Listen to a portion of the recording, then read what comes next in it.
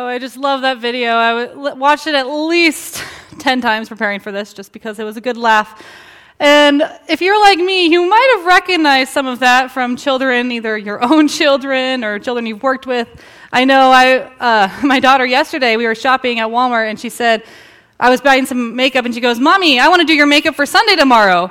And the first thing I thought was the picture of the girls up there, and I was like, no, honey, no, we're not going to do that. So instead, I let her do my hair that night, and I looked like a drowned rat with horns sticking up in all different directions, but she had a blast. And I realized that anyone who works with children, whether they're yours or someone else's, but you get to fill that parent-like role in their life, we have to deal with a lot. And everyone I talk to loves to talk about how much children are a joy and a blessing, and they are, but they are also exhausting. And I think, honestly, if we were left to our own devices, just on our own, most of us would give up and let someone else deal with the chaos. However, and luckily for us and our children, we are not left on our own. You see, the Hebrew Scripture, they have this word that they use for a mother's womb, and it's rechem. And it really is talking about that chemical bond that naturally occurs between a mother and her unborn child. And this bond is this nurture and this care that a mother feels before she's ever even met her little one. And this imagery is wrapped up in this Hebrew word that we most often translate as womb. But the beautiful thing about the Hebrew language is that if you change just a couple of vowels, which are those little dots and dashes on there, you can get a completely different meaning while the root stays the same. And the best way to describe this using the English language, and it's tricky because our language is completely different, is kind of comparing child and childish, right? You hear the word child, you think of a young person, but you hear childish, you just add that suffix right there at the end, and it completely changes it to make you think of something or someone that is maybe immature for the present situation. And so the Hebrew writers, as they're working through adding these vowels to this word, they took the root core that bonds a mother and a child and uses it to depict this understanding of compassion.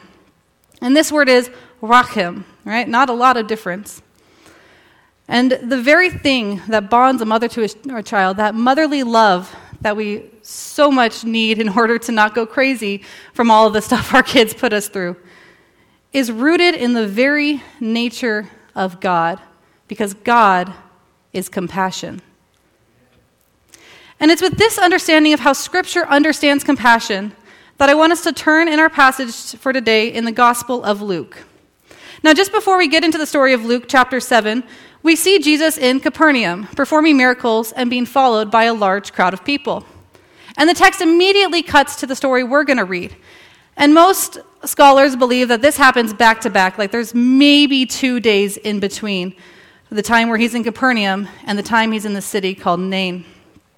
And you can see up there on the map just how far apart they are. They're about 21 miles, which is about here to Turkey. And Jesus doesn't have the luxury of cars and paved roads. He walks this distance. It takes about a day and a half of straight walking to be able to make this journey. And if you notice, it's not nice, easy terrain. There's mountains, there's hills, there's a giant water. It's not an easy journey. And it's this journey that Jesus has just made. He is just arriving to the scene of this. He's just arriving to the city when we get to this text. And I don't know about you, but if I walk 3 or 4 miles, I'm pretty tired, right? I'm sweaty, I'm done, and I get the beauty of sidewalks and paved roads. So just imagine just how tired, dirty, sore, hungry Jesus and these other disciples in the crowd probably are at the start of the story. And so we're in Luke chapter 7, beginning in verse 11. And I'm using a slightly different version, so if it doesn't make sense, I did put the version I'm using up on the screen. You can follow along up there. Again, Luke chapter 7, starting in verse 11. A little later, Jesus went to a city called Nain. His disciples and a great crowd traveled with him. As he approached the city gate, a dead man was being carried out. He was his mother's only son, and she was a widow. A large crowd from the city was with her. When he saw her, the Lord had compassion for her and said, "Don't cry." He stepped forward and touched the stretcher on which the dead man was being carried. Those carrying him stood still. Jesus said, "Young man, I say to you, get up." The dead man sat up and began to speak, and Jesus gave him to his mother. Awestruck, everyone praised God. "A great prophet has appeared among us," they said. "God has come to help his people." This news about Jesus spread throughout Judea and the surrounding region. This is the word of God for the people of God. So this tired, sore, dirty Jesus arrives at Nain, probably just seeking rest from his long journey. Instead, he arrives to witness a funeral procession. And at the heart of this is a woman who has no other sons and whose husband has already died. Now, for us, we would be thinking, wow, how tragic. And we would understand why Jesus would have compassion for her. But this is so much more than just her feeling loss because she's lost a loved one. You see, in the culture of the time, to be a widow without any sons meant you had lost all of your security. You didn't have a job. You didn't have money. You didn't have property. There was nothing to support you now that the men were gone. The only options left was for her to either hope another family member would take her in, to remarry, although it was unlikely since she was old enough to have adult sons, or to sit and beg and hope someone would throw a coin or a scrap of bread her way sometimes. So not only was this woman suffering loss and grief, but she was also desperate and hopeless. As she weeps for what she has lost, she also worries about what she's going to continue to lose in the days to come. And it is in this reality, this hopelessness, that Jesus and his disciples and a huge crowd show up. Now, no one would have really blamed Jesus if he had simply passed her by and continued to wherever he was going. This was just a way of life. This is what happened when sons died. No one would have even blinked an eye if he hadn't stopped. But Jesus does the unexpected. He sees this scene and he feels compassion for the woman. Another translation says his heart goes out to her.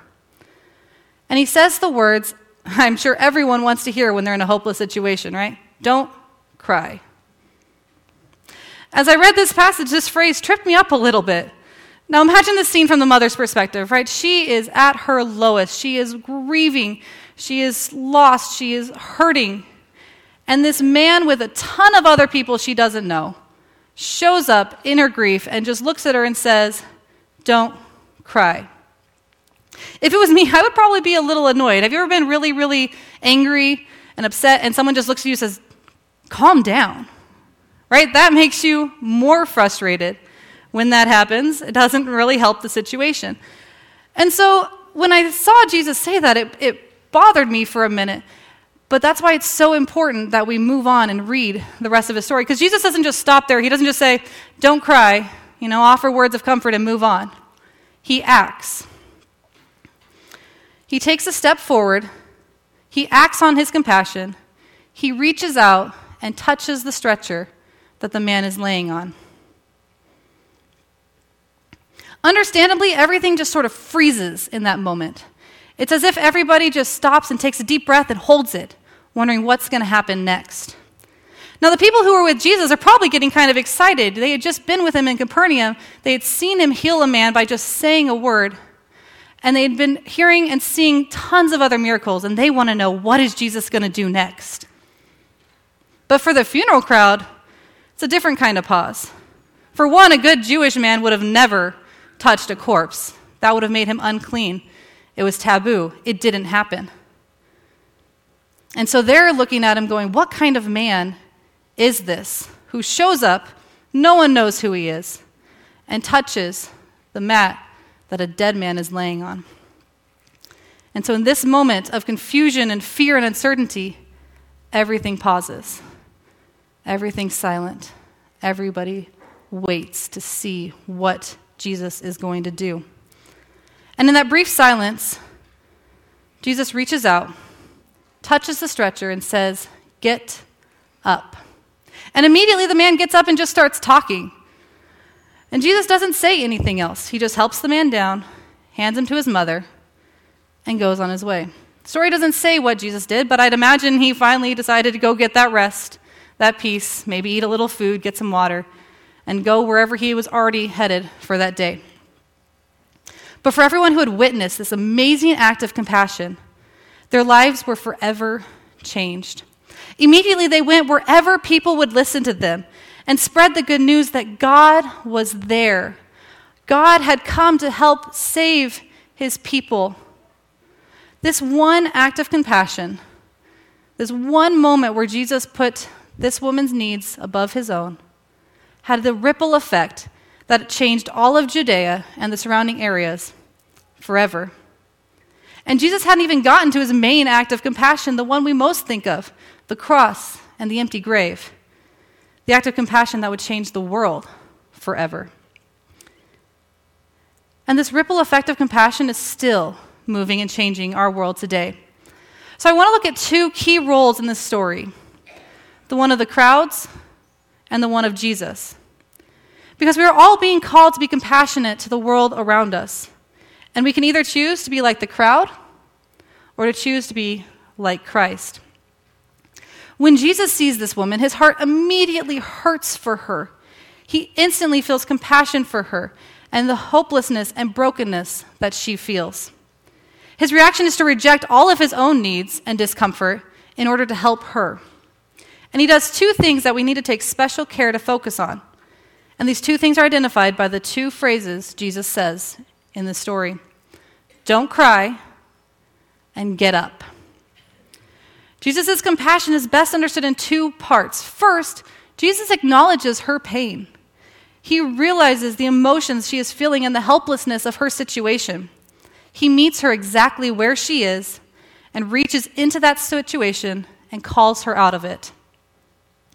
And secondly, he acts. It's not just enough for him to acknowledge her situation.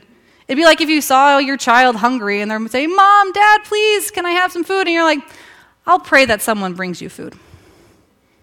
Right? It's a nice idea, but it's not helping satisfy the hunger of the child. So too, Jesus doesn't just end with, don't cry. He doesn't just offer that word of comfort. He steps in, he acts, he reaches out his hand and meets her emotional and physical needs by raising her son to life. With a simple command to get up, he changes both the man and his woman's and the mother's life and brings hope to a hopeless situation. Now, on the other side is the crowds. They didn't necessarily do anything wrong, but they didn't do anything at all.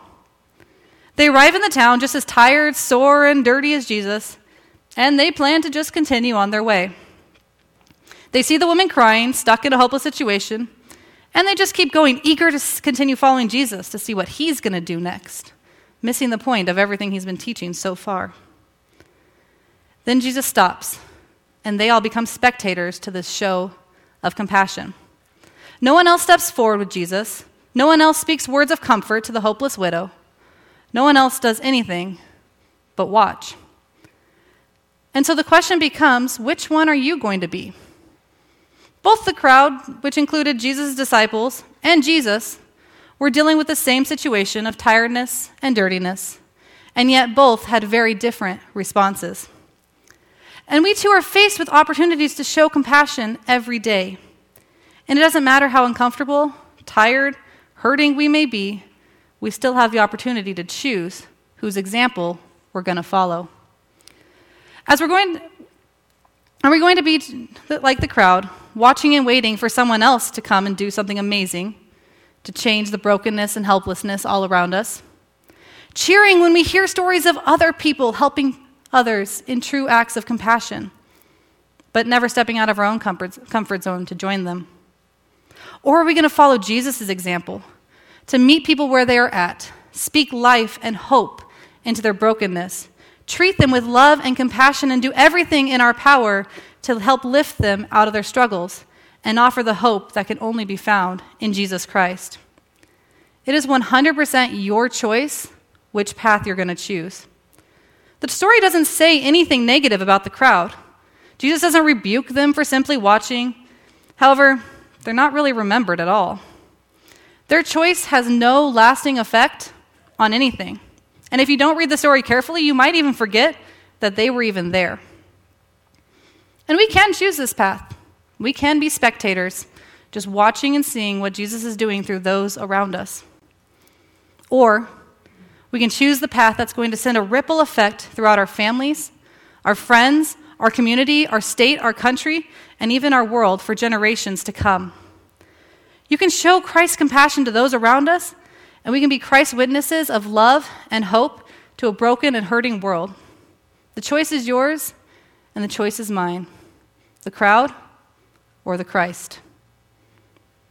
Now, as I was actually taking a break from writing this sermon, these thoughts of what it means to be compassionate still running through my head, I happened across an old interview of the brother of Rachel Scott, who was one of the victims of the Columbine shooting. He was talking about everything that had happened as a result of the life Rachel had lived. She had been known for showing compassion, reaching out and caring for those who others pushed to the side or made fun of. And she had this quote that she wrote in one of her class assignments. It said, "I have this theory that if one person can go out of their way to show compassion, then it will start a chain reaction of the same. People will never know how far a little kindness can go." And Rachel's story inspired the organization called Rachel's Challenge that goes into schools all over the country and even into other parts of the world to teach children and teens to be compassionate and to love those around them in an effort to reduce violence and self-loathing. Her one act of being kind to just some other students has changed the schools around our world. But even this amazing chain reaction of compassion and kindness is nothing compared to the first act of compassion that Jesus showed when he decided to come down as a baby, live among us, die for us, and then be raised back to life. This one act of compassion, this love that can only be understood before Christ came as the love of a mother for her unborn child, has started a chain reaction that has reached far beyond anything any human could ever have imagined or fathomed. And so as we close, I want us to take a moment and imagine how we can join this ripple effect that started with Christ and spread through Christians all over the globe. So I'm going to ask you to do something a little bit differently. For those of you who got a bulletin and have the sermon notes in front of you, you're going to notice at the bottom that there are 3 stick figures. And we're going to go through this exercise. I want you to fill in the questions of who and how. And you'll understand in a moment exactly how to do that. But if you didn't have the sermon notes, you can still participate with us. And I really hope that you will. So I want you to close your eyes. And I want you to picture the person you love the most. Maybe someone you consider like your child or your mother, even if it's not someone you're biologically related to, or another family member or friend that you just care so deeply about. And as you look at their image in your mind, ask yourself, how can I show Christ's compassion to them? Maybe it's spending more time with them. Maybe it's checking in and seeing how they're doing. Maybe it's fixing them a meal when you know they are just so overwhelmed and busy with what's going on in their life. But answer to yourself, and I'll give you a moment to write those for those of you who have the notes, one practical way that you can show Christ's compassion to that person.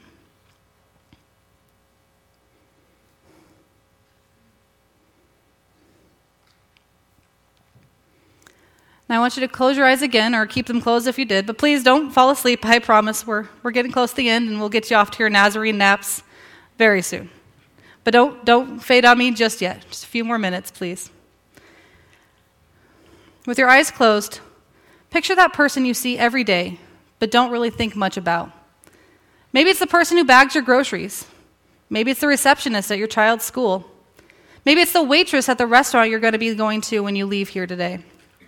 This person will be different for each of you, but think of someone who you interact with a lot, but you don't really know much about them.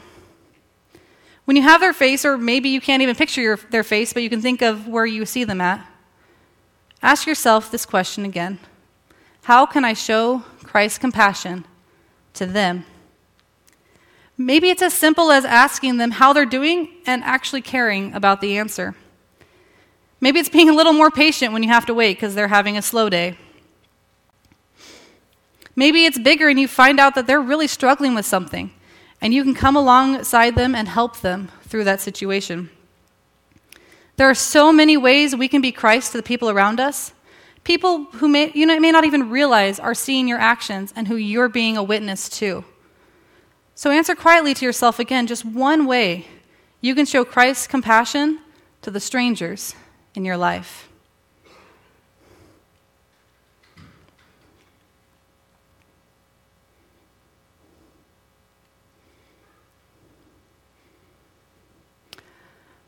Finally, again with your eyes closed, this one's probably going to be the hardest.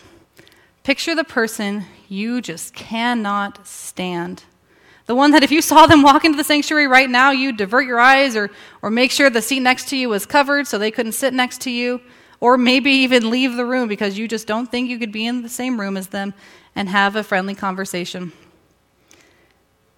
Think of that person that just bugs you. Doesn't matter why, but they frustrate you. And I'm going to ask you the tough question. How can you show Christ's compassion to that person? I know when I think about this question for myself, I just want to skim over it, say there's no one like that in my life, or ignore the question altogether. But I want us to take this question seriously. There are people in all of our lives that, if given the choice, we would choose to ignore or avoid to the best of our ability.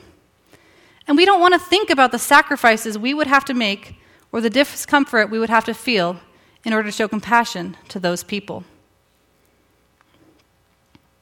However, Jesus came down to a broken and hurting world to live among the very people who had rejected God time and time again, despite God saving them over and over.